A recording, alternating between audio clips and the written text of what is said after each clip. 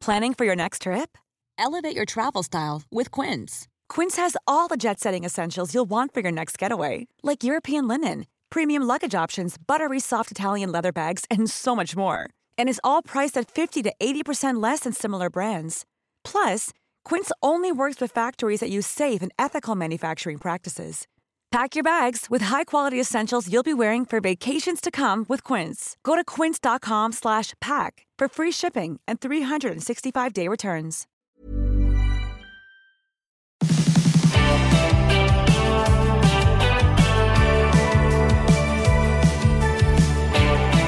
Well, it's January, it's the start of a year, and we know the most important thing that you have got is your ability to earn an income. Now, how do you do that? Well, you've got a job, you've got a career, you might work in a team, you might lead a team. There are these 1%ers that you need to think about to really optimize your workday, your work week, your work life. What if you're in a team and it's a little bit toxic or there's some weird stuff happening and you can't put your finger on it? What if you lead a team and you're wondering, how do I lead these people well? Well, today on the podcast, I'm joined by Shane Hatton and we're talking about workplace culture and your own personal leadership. It's a bit of a different episode, but I really wanted to have this conversation because it is the start of a new year and I want you to listen to this episode and in the background, start to think, the place that I'm working, is it the right type of environment that I want to be in another 12 months? Can we start to have the conversation to see if we can change the climate? Or if you are a leader, can you start to have the conversation with your team to start changing that climate? It could take some time. And then finally, I want you to be the best version of you possible. Before we get into this episode, I want to thank Global X, our new show partner to My Millennial Money. You'll hear a bit about Global X every single Thursday because they've stepped up and supported My Millennial Money. So we are so thankful that they've got behind financial literacy and investing education here in Australia. We're so thankful for show partners because they help bring the show to you. They really do. And we can't do any of the podcasts that we do without quality brands and companies getting behind the podcast. So Global X, they provide ETFs. They're domiciled in Australia, which is really important. You'll hear more about Global X in the coming weeks. Global X is formerly ETF Securities. They've got a variety of different thematic ETFs that you can add to your investment portfolio. To learn more, you can head to globalxetfs.com.au and we'll get into the podcast right now. Thanks, Global X.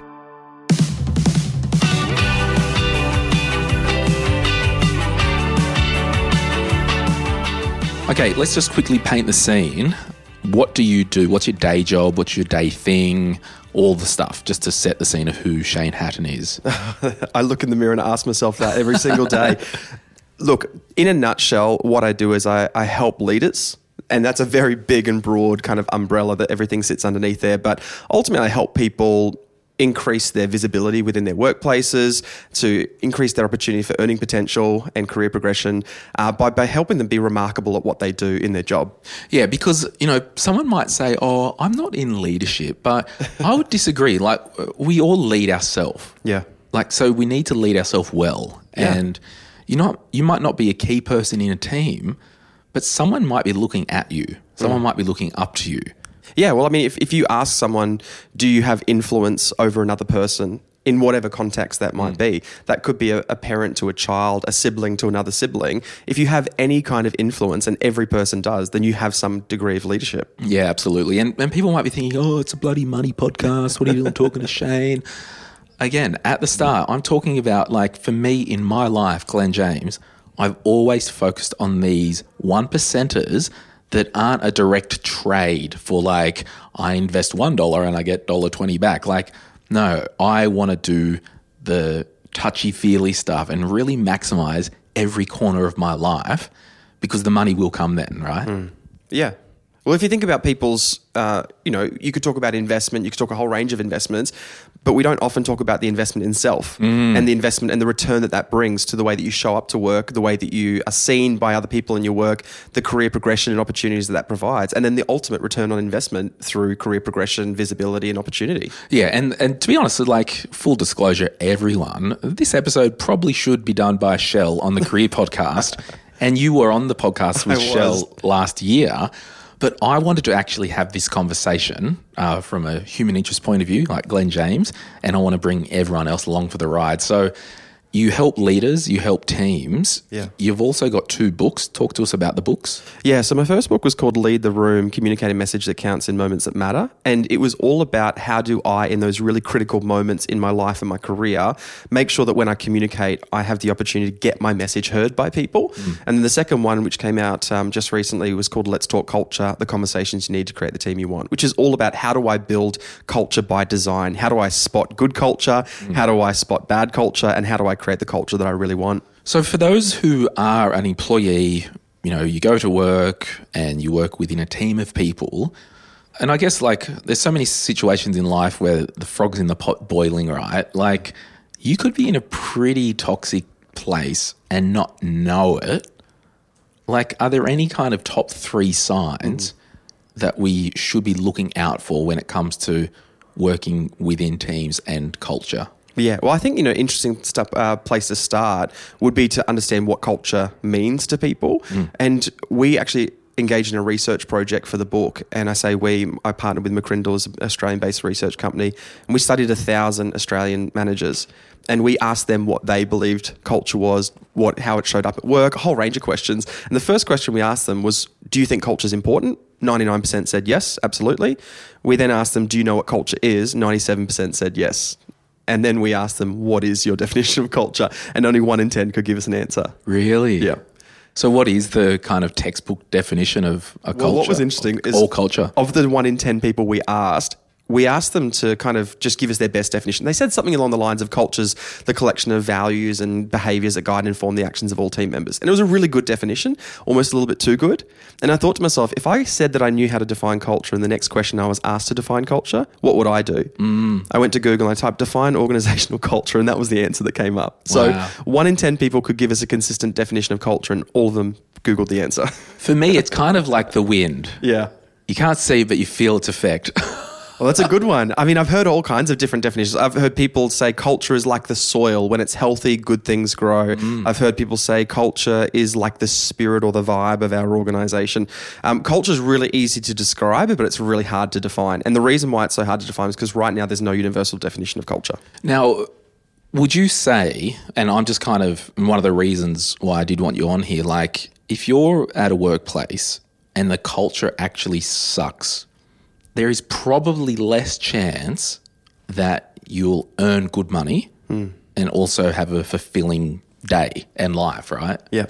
Yeah. I mean, if you think about all of the kind of idea of what we describe as culture being, and if we were to not go into the detail of it, just boil it down to its essence, most of the time what people talk about when they say culture is our behavioural norms in the organisation.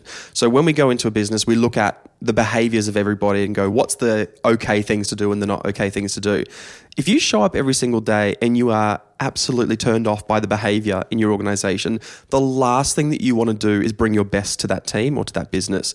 And unfortunately, if you're not in a place where you're bringing your best every single day, not only do you feel personally drained, but you're not showing up in the best way to other people around you. And it can ruin your reputation, it can ruin your credibility. And these are the things that people are watching you from a distance going, hey, is this person the kind of person that we want to progress and promote? And if you're disengaged, not interested in the work that you're doing, why would any person want to promote you? What do you think the most common thing in a workplace in terms of bad culture is? Like, I don't know, like I'm thinking, would it be like you're getting white-anted by a team member, or like is there some telltale? Because it's like we're all humans, right? So other than like toxic gossiping and all that stuff, like is there a common thread that you see in bad cultures? Yeah. I always go, rather than using the word toxic culture, I think it's an important one. I always go when it's not the culture you want, because some context is considered toxic to another's healthy. Yeah. But I would say we actually found 5 really key elements of culture, which was elements of negative culture. And the first one was a lack of trust. Right. When people don't trust each other on the team. And you've probably seen that, right? In contexts where you're not sure if you can really trust this person. Like the last thing you want to do is work with them every single day. Yeah. What are the other ones? Okay, so a lack of trust was number 1. Number 2 was negativity from leaders or team members. which again makes sense if you're going every day and people are kind of whinging and complaining about each other. The third one was absent or disconnected leaders. So you'd never hear from the organization's leaders or what's going on. Fourth was unclear or unrealistic workload expectations. And the last was a lack of accountability. Wow. I'm just doing an autopsy on you. Doing a chicken flick checklist of. I mean, probably people who are listening right now are listening to this and going tick, tick, tick. Oh gosh, we've got 1 of 5. Yeah. No, I think like from my team and Simo, like we spent a lot of time with Shell last year, really, nailing our culture and all that. And it's not perfect, but it's certainly. Yeah, I think it's just. Can you just re-summarize them? Sorry. Yeah, absolutely. So number 1 was a lack of trust. Yeah. Number 2 was negativity. Yeah. Amongst team members and leaders. Yeah. Number 3 was absent or disconnected leaders. 4 was unclear or unrealistic workload expectations, and 5 was a lack of accountability. It's fascinating, isn't it? Yeah. Because most of these things we wouldn't talk about or describe that way. But when you hear them and you go through almost like a checklist of a culture, you go, if those things are not there, and there's other things, of course, but if these things aren't there, who wants to kind of show up in a place like that? Yeah, because some of the culture you can see, right? Like just before we started Press and Record, we walked across the road and we got a coffee. And I walked out there and I said to you, like, gosh, they need to read your book, as if like, was no one happy to actually be there? Like, because some of the things you can see, right? Yeah. Yeah, I mean, absolutely. So when we talk about culture, there's 2 elements to it, right? There's the unseen elements and there's the observable elements. The observable elements, we talk about things like policies and behaviors and patterns and practices, but the unseen is like values and meanings and assumptions. And so what we do to interpret culture is look at the observable, which is like the behaviors, and we make sense of the unseen. So when you go into the coffee shop and that person is miserable to see you, like they don't want your business, what are the assumptions that you make about that business? Yeah, well, for me, I was just like, it's clearly... and this is kind of, everyone has bad days and the grace and all that, but I've been to this place before and I'm like, it's a bit of a pattern of behavior. Yeah, and I'm just thinking, okay, well, there's obviously the owner of the cafe must just not be present, because would they want their staff talking to customers that way? Yeah. Oh, I mean, gosh, you would hope not. But that's the assumption that you make based on the observable behaviors. And the truth is, people are doing that about every single person that's listening to this. People are looking at your behaviors and they're interpreting your values. And unfortunately, if we show up in a particular way, people interpret about who we are. So if someone was on a team and they wake up this year, go to work and go, oh, there's actually no accountability here, or there's very unclear expectations. As an employee, how can I take that up the chain to start to change culture? Because it could be like, trying to steer the Titanic with a broken rudder. That's a good metaphor. It could feel like that, right? I mean, one of the challenges I have with people is often people hear about my work and they go, oh, you work with leaders. Well, I'm not a leader in my business. I'm just on a team. And I always go, that doesn't mean you can't maneuver and adjust the culture. You just have to go about it in a different way. So if you're a team leader, you can design the conversations to create the culture that you want. If you're a team member, you have to be a little bit more strategic with it. And what I would say is you just have to shift from tell, which is as a leader, you go, hey, this is what we're going to do, to ask as a team, which is go, hey, can I ask a few questions about how we want to do things, and get a bit of clarity from the leader that you're working with. So for example, you would say, like, how do we, number one, have a conversation about our expectations of one another? If I show up in my team and I go, hey, as a leader of this team, like, what do you expect of me about the way, my hours work? We've probably never had an explicit conversation about that. And because we haven't, we kind of left to this kind of grey, almost interpretive dance area where it's like, is this kind of what they want, or is it not what they want? But if you ask the question, it causes the leader to have to be explicit about that conversation. Yeah, so setting realistic expectations. Exactly, yeah. Yeah, okay. And if, I don't know if you understand, Shane, but our career book, it is out, and obviously everyone's going to buy your books as well, and we're going to put those links in the show note. But I talked about, like, if you want to make changes, or if you want to give your team or your workplace the benefit of the doubt, like, obviously it's not going to happen overnight. There needs to be a process. But at what point, like, would you say if the wheels aren't moving within 3 months, like, you've got to be out of there for your own benefit? Yeah. One of the things that the last few years of, whatever we want to call it, just chaos really, has caused people to do is to reevaluate a whole range of things. Reevaluate their career, reevaluate their lives. And especially being the start of a new year, there's probably a lot of people that are going through that similar process as a reevaluation of their life and their career. And I think it's worth taking time to ask yourself, is our organization, is my leader, is my team willing to learn and grow? And if they're not willing to learn, then there's a pretty good chance that they're not likely to change. And so I would be looking at, what are some of the kind of key elements of feedback that I've given to my leader? And have I seen them at least take it on board and try to make an effort towards change? And if they are, then you can almost endure a little bit of kind of challenge in order to be able to see progress and growth. But if you feel like you're saying the same thing over and over again, and they're not even willing to hear it, let alone willing to kind of try to change, then I reckon it's worth starting to evaluate whether that's the place you want to be. Yeah, because like we spend so much time at work and with the people at work. Yeah. And this is why I want to do this episode in January. Like, if it's not right and it doesn't look like signs of life changing after you've heard this conversation and you start to think, okay, how can I start bringing up this stuff with my team? You've got to try and find another workplace. Yeah. Can we step into your domain for a second? Because I think this is a good space. Like, at what point at an investment do you realize, hey, I've got to get out of this? Well, look, I mean, okay, here's an example. At the end of last year, I don't do single stocks. Like, I just don't. Someone said to me, oh, here's a company here. I know and it's probably fifth-hand information, like it's not insider knowledge. Like, oh, I know the CEO. And I like that you made that very explicit in that conversation. Right, yeah. Yeah, like they're like, oh yeah, it's a goer and they're going to like go to town. And I'm like, oh, you're a pain in the ass. All right. So I logged in and put, I think, $2,000 into this share. Like, I'm not talking like millions of dollars, hundreds of thousands of dollars, right? And I'm like, okay, well, if it's a genuine kind of rumor or something like that and it's going to go up 40 or 50%, sure, I'll flick it $2,000. Like, if it doubles, awesome. Now, as at today, I think that like shoe-in company is negative 43%. Wow. So I'm just like, you know what? The chances of this thing actually recovering, I'm just cutting my losses and moving on. Like, I've sat on it for a little while. Yeah. But I'm talking, and this is very good to dig down into this, because this is kind of can swing into, people get confused with their job being their career. No, your job is within your career, and your job can suck and you can get another job in the same field.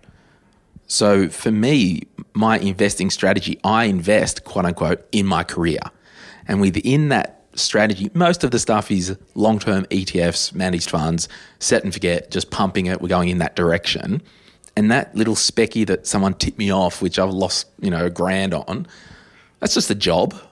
Like, so I can just change that. And it's like, yeah, I did risk that. And it could be you might be in sales, right? And, there's always opportunity in sales. And you might go and, I know a guy I was talking to the other day, he's in a startup. It was good, hasn't really worked out. So he's going to change into another job. He's not changing careers. So I don't know. It was just, interesting there. Like with my wholesale investments, I'm not chopping and changing them every other week. Like your career, you're not choosing a new career every year. Like we know the stats say that you will have career changes. Like I'm onto my third career now. Yeah, I think that's a good metaphor. Like if you, because people will understand this, right? You don't go into this game without a strategy. And yet we fall through jobs and career without a real intention. Maybe we started out with a clear intention, which is, I want to go into marketing or I want to go into finance or I want to go into these particular areas. And then we get into a job we hate and we go, well, looks like I'm here until I die. Yeah, I'm not cut out for marketing because I hate this job. Well, no. It could just be a crappy place to work. Yeah. And there could be other marketing jobs that are better. Yeah. And when you're thinking about, I'm guessing for people who are investing as well, there's always that kind of risk profile that people have. And there's always going to be that fear of, if I leave this job, am I going to be able to find another job? And it would be the same way. It's like, is it risky to invest in this? Actually, we'll go there because it's, I know this is I want to talk about your stuff, but this is important. I'd like to bounce it off you. Yeah. In the book, Sort Your Career Out, there's a big chapter on risk, right?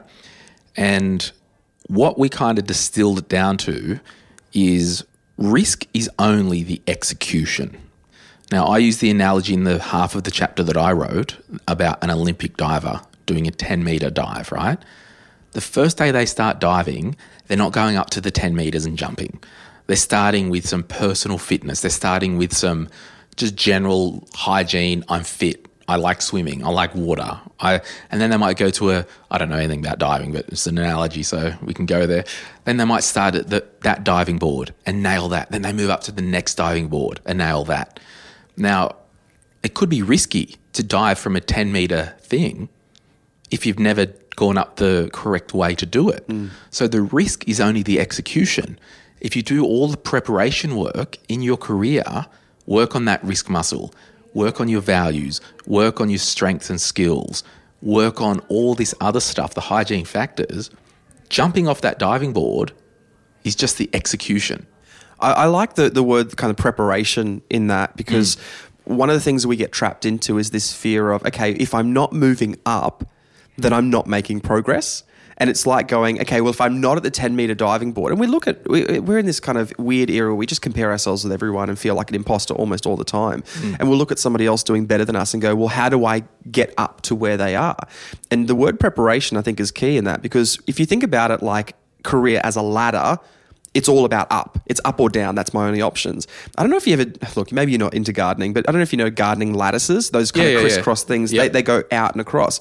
We can either think in ladders, which is up and down, or we think of lattices, which is kind of up and down and out. And I think you can be in a career or a job right now that you may not feel like you're moving up, but you could be building out. And if you're building out your skills and understanding your strengths and your values, then when it does come time to move up, you're actually prepared for what's next right now. Yeah. And I think, this is fascinating. And this is why, I just said to Shane, let's just have a chat and we'll find somewhere to dig.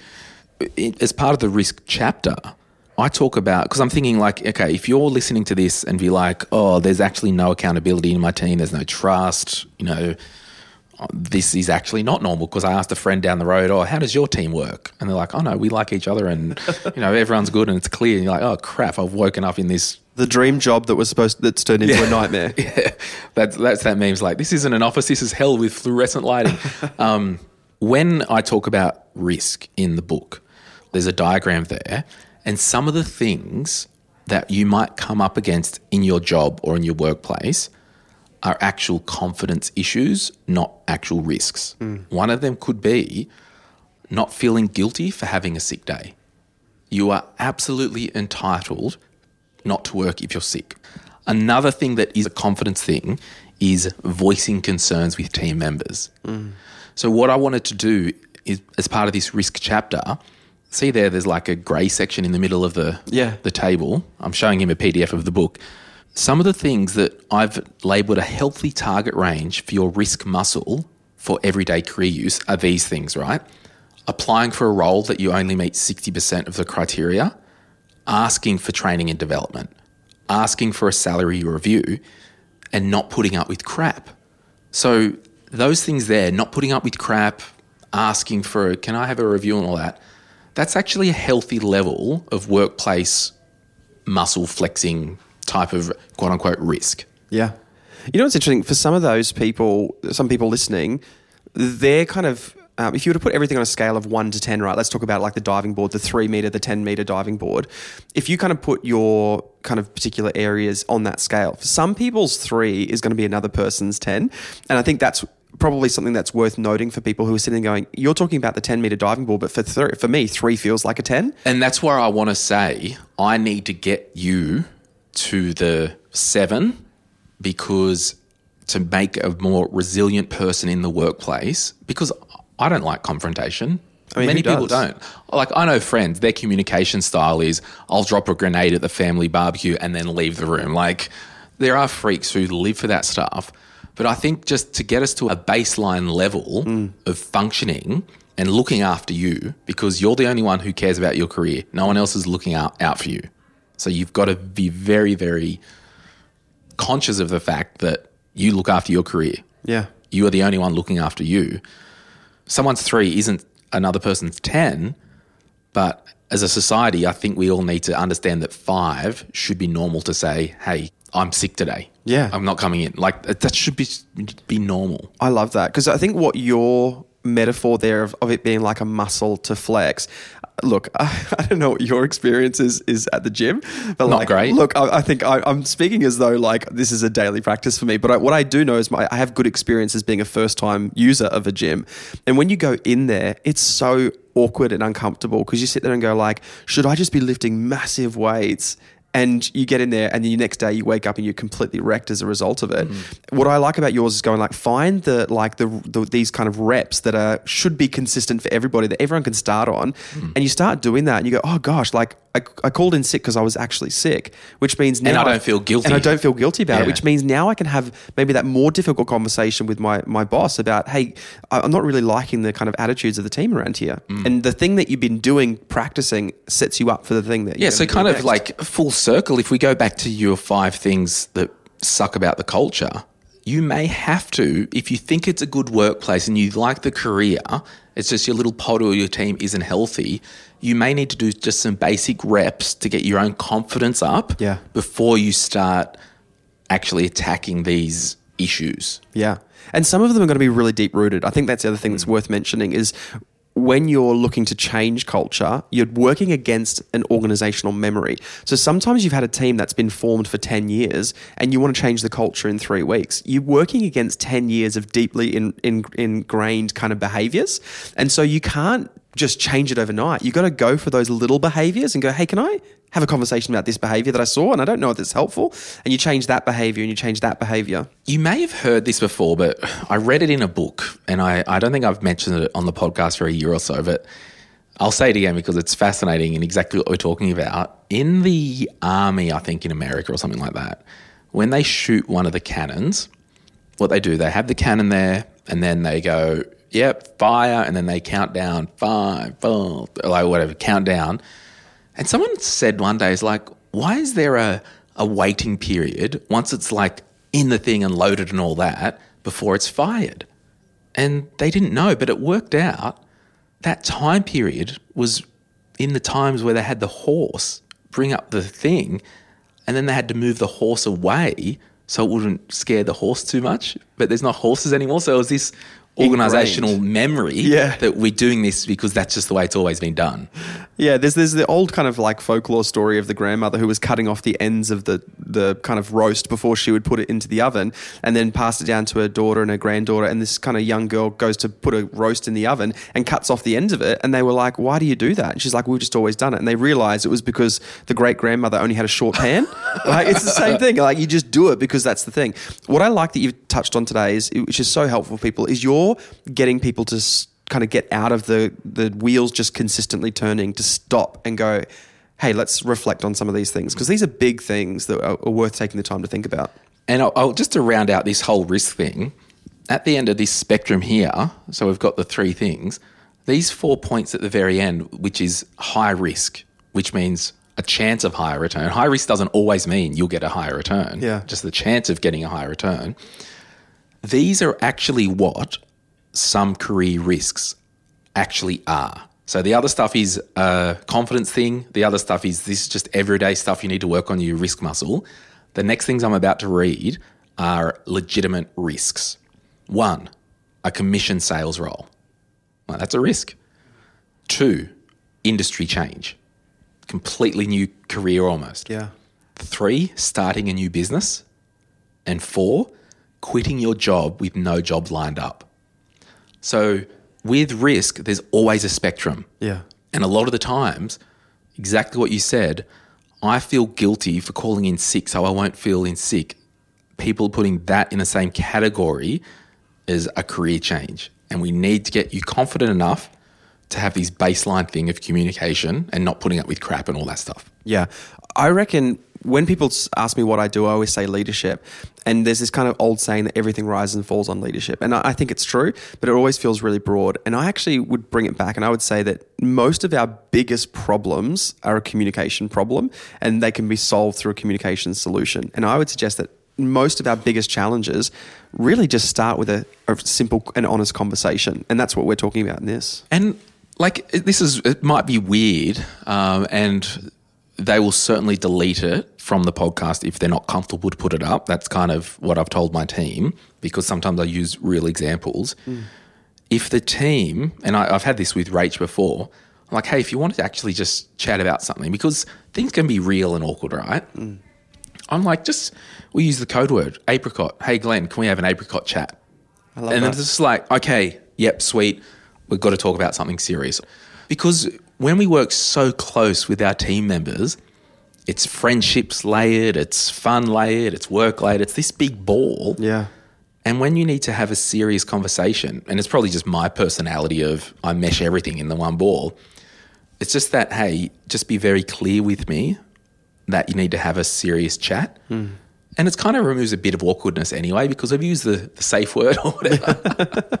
Well, I think one of the things that I've found in our life, and this is probably even relevant for people who are having their own kind of money stories as well, is that we all carry around this invisible rule book. And the rule book is the thing that we use to judge ourselves and other people by. And the challenge is that I can't see what's written in your rule book and you can't see what's written in mine. And so there's expectations of self, others, and the world. So these are my expectations of myself, my expectations of you, and just the world in general. So let's do it in the context of money. It's like my expectations of money is, well, this is how much I should earn every year. Expectations of other people could be like, well, if you've got a problem, you should come directly to me. Expectations of the world might be something like, well, the world should be kind and empathetic and understanding. And the reality is all of our expectations are often misaligned. Yeah, so my thing is, are you saying I just can't push stuff under the rug? Well, I'm saying what happens is I'll use my expectations to judge you and you'll use yours to judge me, and they're often misaligned. And so if you're in a team and you go, I hate the way we do this, the question I always ask is, have you ever told someone that that's not the way you like it to happen? And the same with these apricot conversations are great ones, because examples, you go, hey, I need to have a real conversation about our expectations of each other. And I feel like there's something that's misaligned right now. And once we have that conversation, it opens up a whole new world. Yeah. And I want my team to feel like they can come to me with anything. Yeah. Because I just want it to be awesome for everyone. Yeah. So there's a great quote that I love. It's by Toria Leto, who's an American psychologist. And she said, what isn't communicated is felt, what's felt is interpreted, and what's interpreted is often inaccurate. Wow. And so I think that's the key. Like the key in all this is, can we communicate so that we're not interpreting? So there you go. We might put a button on the kind of team culture thing, and just more of a use this time to reset your current team or workplace. If you think there's an issue, like if you think there's lack of trust, if you think there's some negativity from leaders or team members, if you think there's absent or disconnected leaders, if there's unclear or unrealistic workload expectations or lack of accountability, that's just a possible red flag that there's some bigger issues. And just finally, someone in the Facebook group at the end of last year, they put a post up and they said, I haven't been paid for some time and my super's missing and all that stuff. And there was a big conversation there. And I think I jumped on and said, hey, generally with workplaces and teams and employers, past performance is an indication of future performance.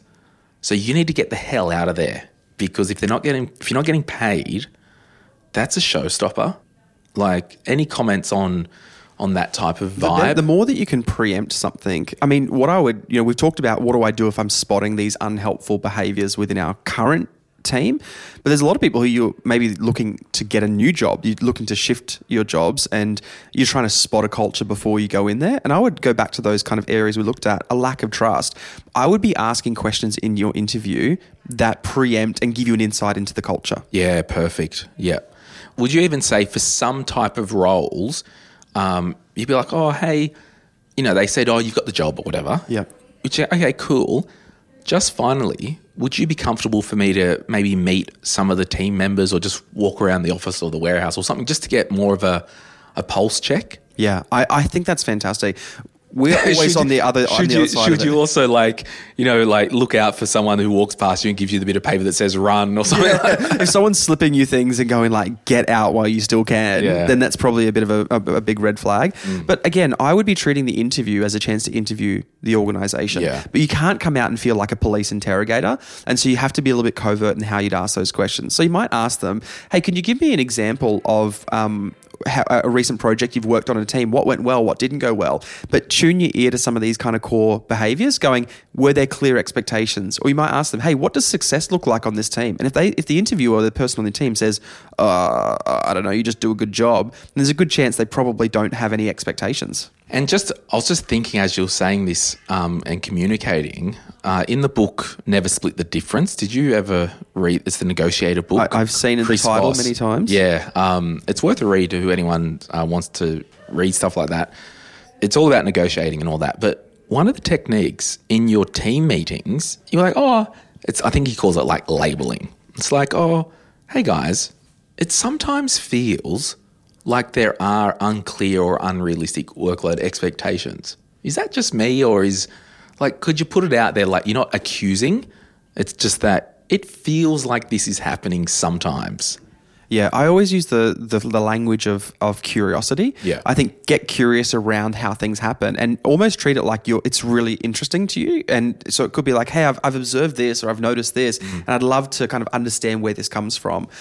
Or just kind of being in that space where you kind of ask questions about particular way things get done. I always say name it, frame it, explore it, and then reframe it, which is basically name what the kind of expectation might be and frame it as an expectation. So if someone says to you, hey, I use this example. I was at a conference recently and I said, what's one of your expectations you have of someone on your team that you've never said out loud? And this lady said to me, well, I expect that when someone goes and makes a cup of tea, that they'd make a cup of tea for me as well. And I was like, everyone in the room was just shocked. And I said to her, what was that about for you? Which for me was about framing it. And she said, for me, it's about collaboration. And I honestly, in my entire life, have never heard someone describe making a cup of tea as collaboration before. And what it allowed us to do was to explore that expectation. And as we started to explore it, we asked ourselves, is this a helpful expectation to hold or unhelpful?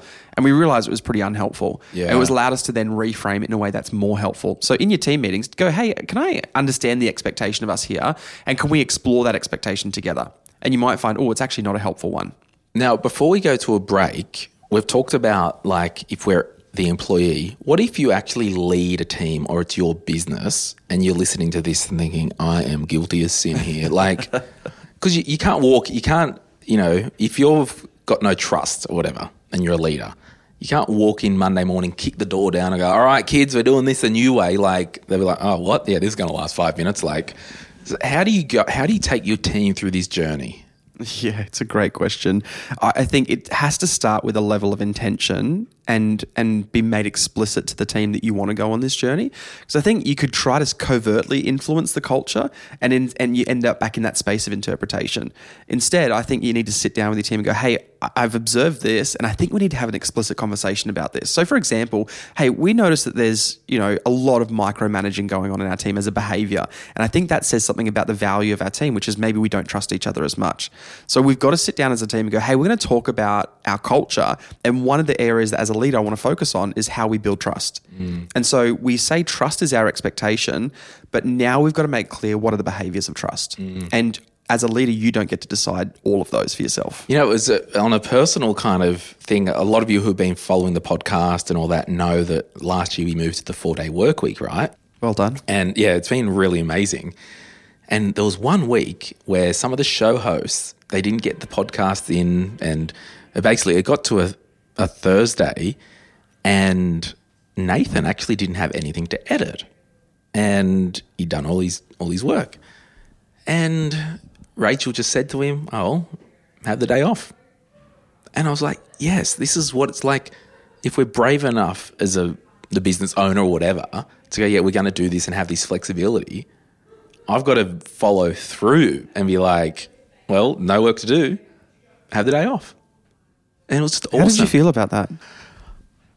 Honestly, how did you feel about that? It was more that, well, I talk about this stuff. This is, because I had to put it back on the stuff that I did in my 4-day work week decree because I did all these bullet points. And I felt good. I felt that I had empowered the team because we are moving from a bums on seats 9 to 5 to a think like an owner, work whenever you want. We've got to make sure the job gets done. Simple as that. So I felt really freed and empowered. That sounds like for me, when I heard that, it sounds like a secondary response, which is free and empowered. My first one would have been every kind of history and experience that I've had said that it's 5 days, 9 to 5, because that's what the entire career that I had was brought up in. Yeah, it's not it's not easy to adjust. Yeah. Like, we are adjusting to this, and it will feel weird. Yeah. That's the muscle you mentioned before, right? Yeah. That's the muscle where you go, hey, we're going to do a 4-day work week. And at the start, it's going to feel like, oh gosh, this feels underdeveloped. Yeah. But over time, that'll become normal. So anyway, we'll have a break and we'll come back and we'll talk about some personal leadership stuff. If you're after personal financial advice, don't get it from a podcast. If you would like help based on your own personal situation, head over to sortyourmoneyout.com. Click Get Help and we'd be happy to introduce you to one of our trusted advisors. Our panel of advisors, mortgage brokers and accountants work with clients all over Australia so they can connect with you wherever you are. That's sortyourmoneyout.com and click Get Help.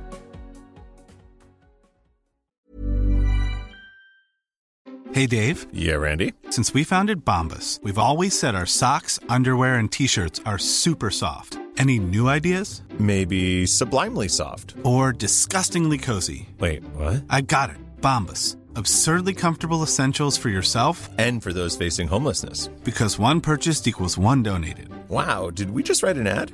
Yes. Bombas. Big comfort for everyone. Go to bombas.com/ACAST and use code ACAST for 20% off your first purchase. Hey there, it's Michelle Norris. I'm host of a podcast called Your Mama's Kitchen. When I travel, I'm usually looking for a way to find a taste of home when I'm not at home. And one of the things I love to do when I am at home is entertain. And Airbnb allows me to do that. When I was in California recently, I rented a house that had a great kitchen. And when we were sitting around the table, we were all thinking, we're in someone else's house. Someone could be in all of our homes as well. If you have a home, but you're not always at home, you have an Airbnb. Your home might be worth more than you think. Find out how much at airbnb.com/host. Okay, we're back. One of the best things that I ever did in my life was really learned who I was and how I operated, and I needed to lead myself well.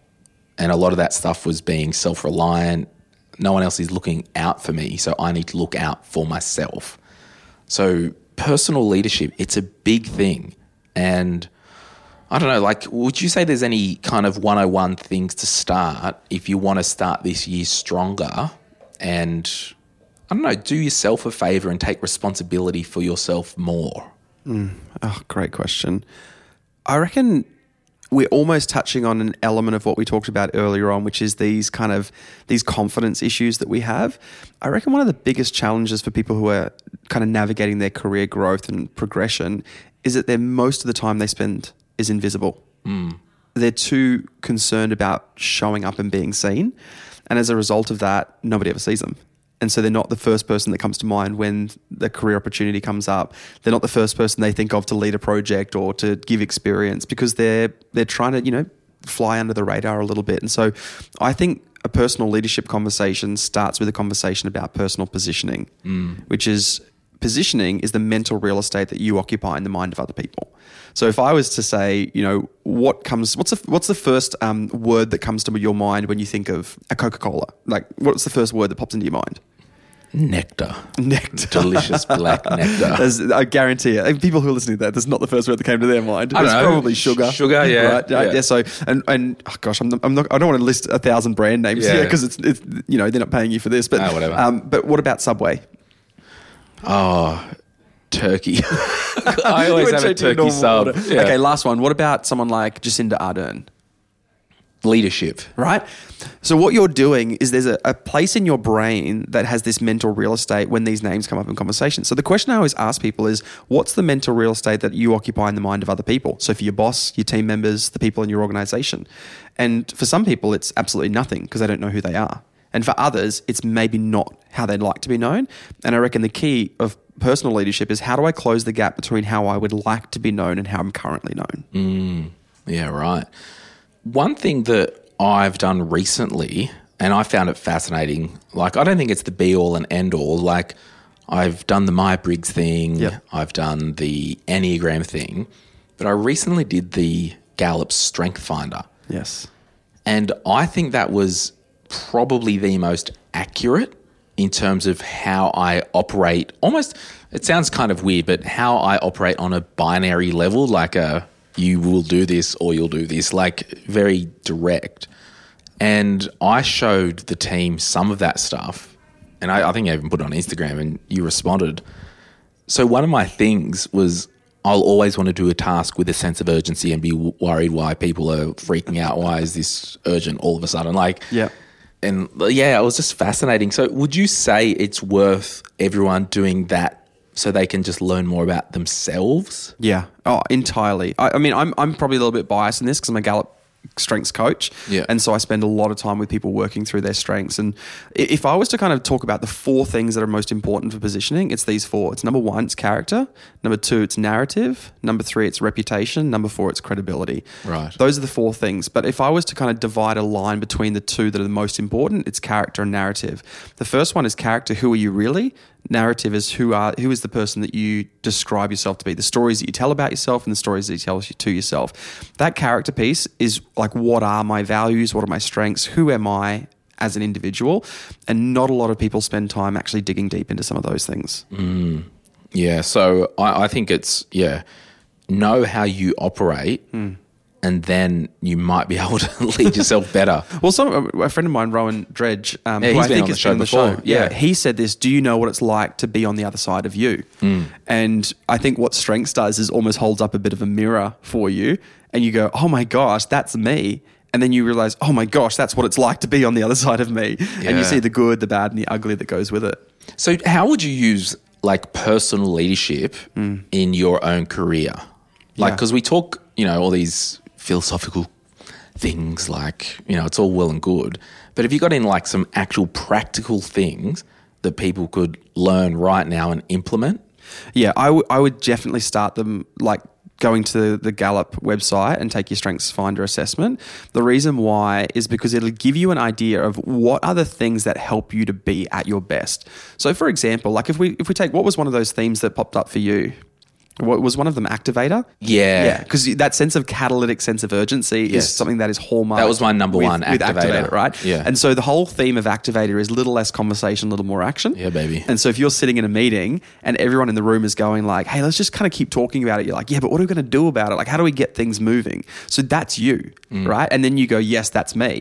The problem is on the other side of you is someone who's deliberative. Right? And it's another one of the 34 themes that Gallup identify. Now, if that person has deliberative, their metaphor is a foot on the brake and your metaphor is a foot on the accelerator. So there's an instant mismatch. Mismatch. And so you're sitting there going, let's speed things up, and someone else is going, let's slow things down. And the question is, which one of you is right? Well, the speed up person. Naturally, because it's yours, right? So the problem is that they're both right. Yes. And so if you don't know that about yourself and you can't lead yourself in that way, you will bulldoze other people who have incredible opportunities to bring to the team or to the environment because you're kind of just so focused on yourself. But if you're leading yourself better, you know how to navigate those and pull out the best of other people. And you actually are more identified as someone who can bring people together rather than bulldoze people in the process. Yeah. Someone asked me yesterday, actually, fascinating question. They said, what do you reckon the best thing that you've done for yourself in the last 10 years? And I'm like, oh, wow. And I said, to be honest, when I was like 27, I did some like really good sessions with a psychologist and just so understood who I was and how I operate, because that exact thing, like, we experience the world as we see it. And believe it or not, and it blows my mind that people don't operate the same way I do. Yeah, I see that all the time. Selfish of them. I see that all the time. Because I think the golden rule, right, is this kind of golden rule which transcends cultures and everywhere in the world. Gallup talk about the reverse golden rule. And it's basically the golden rules treat others how they want, how you would want to be treated, whereas the reverse golden rule is lead others how they like to be led. And it's like, okay, well, what are the things that bring out the best in you? And I know that this is it's a strange conversation for what is this kind of type of podcast. Yeah. But let's kind of translate that just for a second. Let's take your activator theme and that catalytic sense of urgency and wanting to do things quickly and get things started and put it into your personal finances. If you're sitting there like, I want to get things moving, I don't want to sit on my hands and I don't want to wait, versus someone who's highly deliberative who probably sits back and it's like, activator is let's get things right as we go. Deliberative is let's get things right and then get going. Yeah. Right? So if you take those two areas and you apply it to your work, you apply it to your finances, you've got two very different styles that it's going to kind of take you in two very different directions. So the Gallup Strength Finder stuff, like, so what you're saying is I could use those things. Like, it's not just for work, is it? Like, No, I it's use it in my work, it's life, relationships. it's relationships, Yeah, it's right. everything. So, for example, you might be in a relationship with someone who's really high futuristic, which means that their whole focus around decision making is looking towards the future, versus someone who's really high in context, which is all about the past. And so you're looking in two different directions. So you've got someone who's analyzing data from the past to make decisions. You've got another person who's using vision and goals as their, Yeah, baby. right, for the future. And you're looking at them saying, go, we want different things. So it's every aspect of life that it touches. Gosh. Yeah, my strength thing, I had like, it was a very rare thing. Mine was like 1 in 33 million had my combination. So that's the stats on the Gallup Clifton Strengths. Is there's the likelihood of having the same top 5 in the same order as anybody else in the world's 1 in 33 million. It's so uniquely written for you, which is why it obviously feels pretty accurate. Yeah. Okay, so that first point, really nail and see how you work with others, basically. Know your operating system. Like, that's really what it comes back to, is like, what is my internalized operating system? Any other practical things that someone might pick up that they could implement to lead themselves and their team better? Yeah, look, I know this is going to like be met with an eye roll, but I was in a workshop last week and I had 60 young leaders in that workshop, and I asked them how many people have explored their values, and I had 2 people in that room said they looked at their values. And I know it is met with eye rolls because of that reason, but it's one of the most crucial elements of leading yourself, because most of us don't talk about our values. We get we bump into values. And so, for example, you're out and someone lies to you and you catch them lying, and you very quickly go, oh, that was a value for me. I didn't realize it triggered me in a way that I wasn't expecting. And so we typically learn our values through interactions. But if you can be intentional about getting really clear on what your values are, then it'll help you to make more informed decisions. I've been burnt personally on this in previous years because I say what I mean and I mean what I say. Like, if I say it to you, I'll mean it. Like, I ran into someone at one of our live events and I said to them, yeah, I'll do an episode with you. I want to hear your story. Anyway, they were like, they didn't hear from me for months and months and months, and obviously thought, oh, they didn't want it. Then I finally got back and they were like, oh, I thought you didn't want to do it. I'm like, no, I said it and I mean it. The time frame thing is another issue, like but I'll get around to it. And then another time, one company that they wanted to work with the podcast, we basically had a lunch, handshake deal that, yeah, we'll do a month's worth of advertising in this month's time. I'm like, sweet, I'll take your word for it, because I do business with people, not organizations. Turns out that's not how the rest of the world works. Came up to do this campaign, we'd reserved the month, and they said, oh, no, sorry, we can't do it anymore. And I was like, but you said that, and I didn't book anyone else in because you gave me your word. But I had experienced the world how I do the world. Yeah. That's often associated with high values of responsibility. The responsibility is my yes is my yes and my no is my no. And not everyone operates that same way. So when someone says to you, hey, could you do this thing for me? And you go, yeah, I'll do it. You mean you'll do it. Whereas other people go, yeah, I'm happy to do it. And they'll come back and say, oh, it's actually something else came up. I got too busy. And they're like, and for them, it meant just as much to say yes, but it also wasn't a priority. And so they shifted the priorities. But not everyone operates that way. It's a different operating system. So my top 4 values: autonomy, flexibility, honesty, and communication. That's great. Yeah. Most people haven't defined those. Yeah, that's kind of like, I'm honest to a detriment. Like, you know, I value that autonomy. I want to work when I want.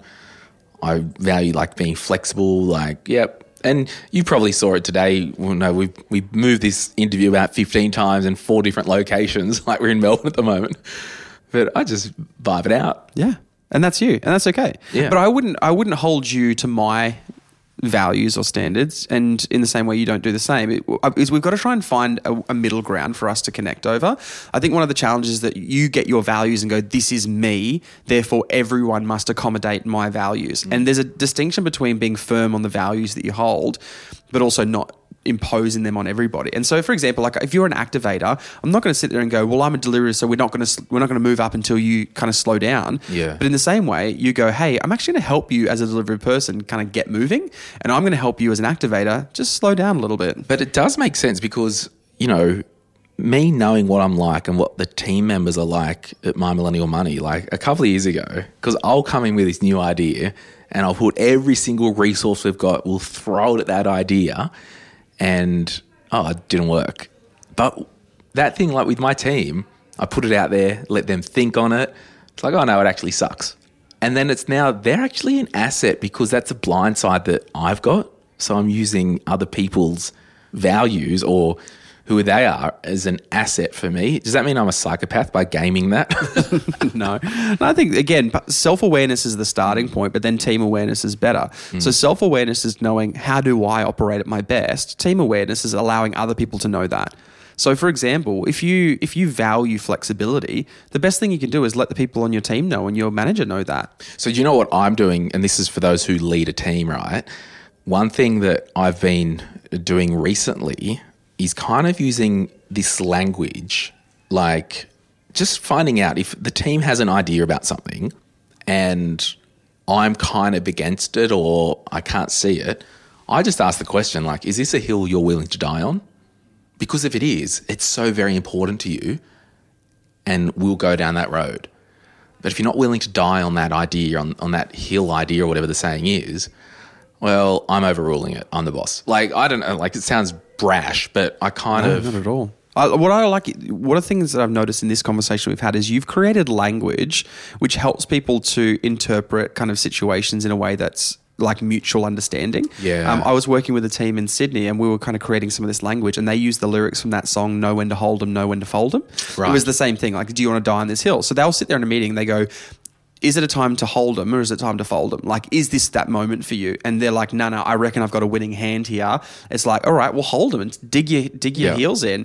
Amazon use a phrase which is have a backbone, disagree, then commit, which I like. So the backbone piece is like, have a say, have an opinion and do the work to have an opinion.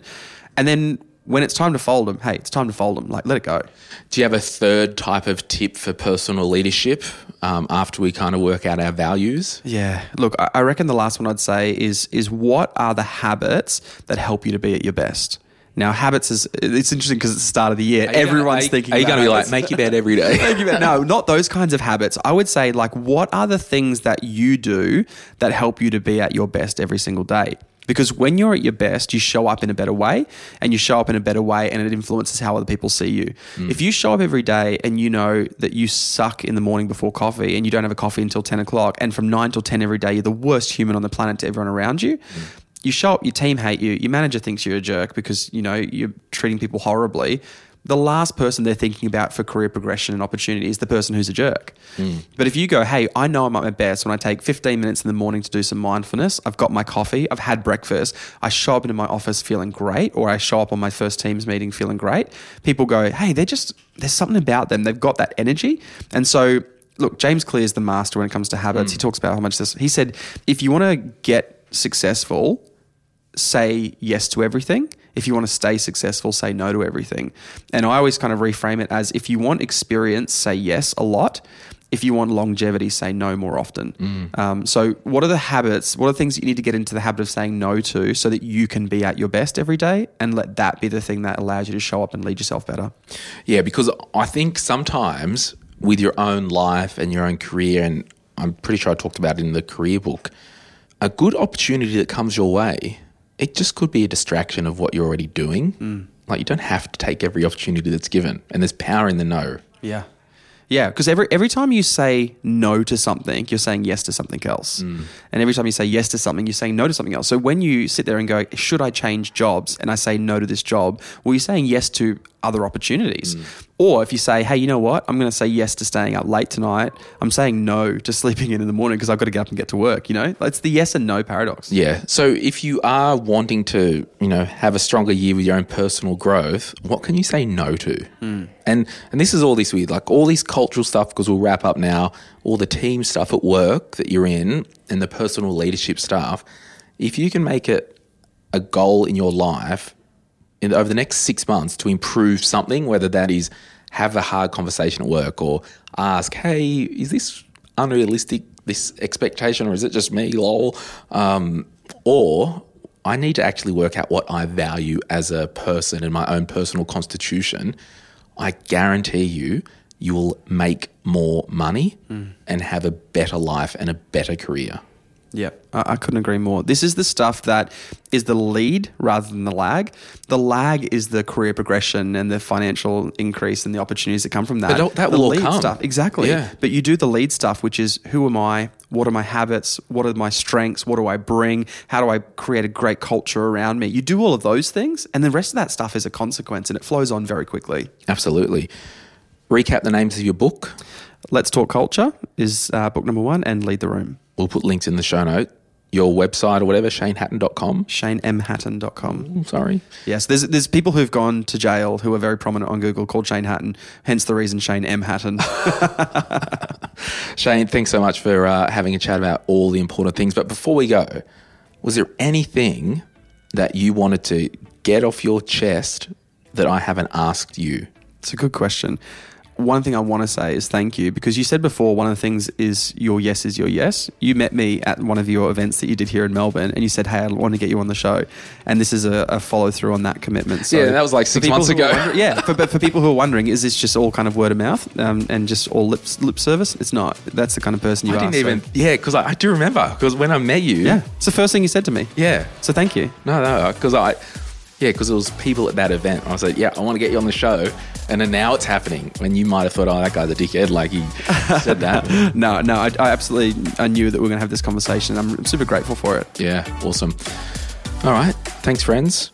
See you soon. Thank you.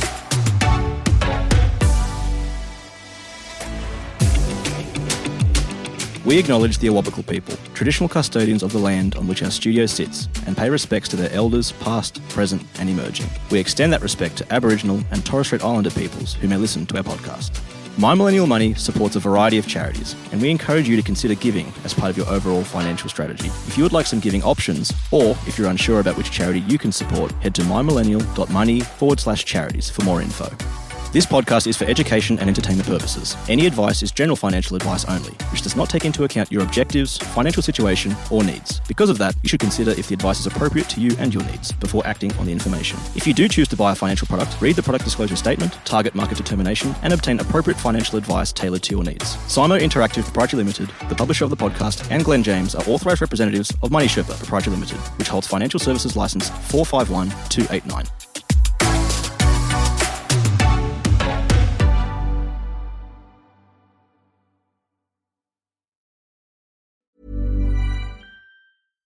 Hi, I'm Daniel, founder of Pretty Litter. Cats and cat owners deserve better than any old-fashioned litter. That's why I teamed up with scientists and veterinarians to create Pretty Litter. Its innovative crystal formula has superior odor control and weighs up to 80% less than clay litter.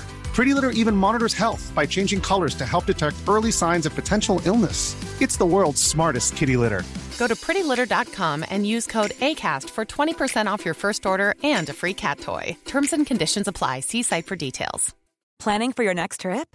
Elevate your travel style with Quince. Quince has all the jet-setting essentials you'll want for your next getaway, like European linen, premium luggage options, buttery soft Italian leather bags, and so much more. And is all priced at 50 to 80% less than similar brands. Plus, Quince only works with factories that use safe and ethical manufacturing practices. Pack your bags with high-quality essentials you'll be wearing for vacations to come with Quince. Go to quince.com/pack for free shipping and 365-day returns.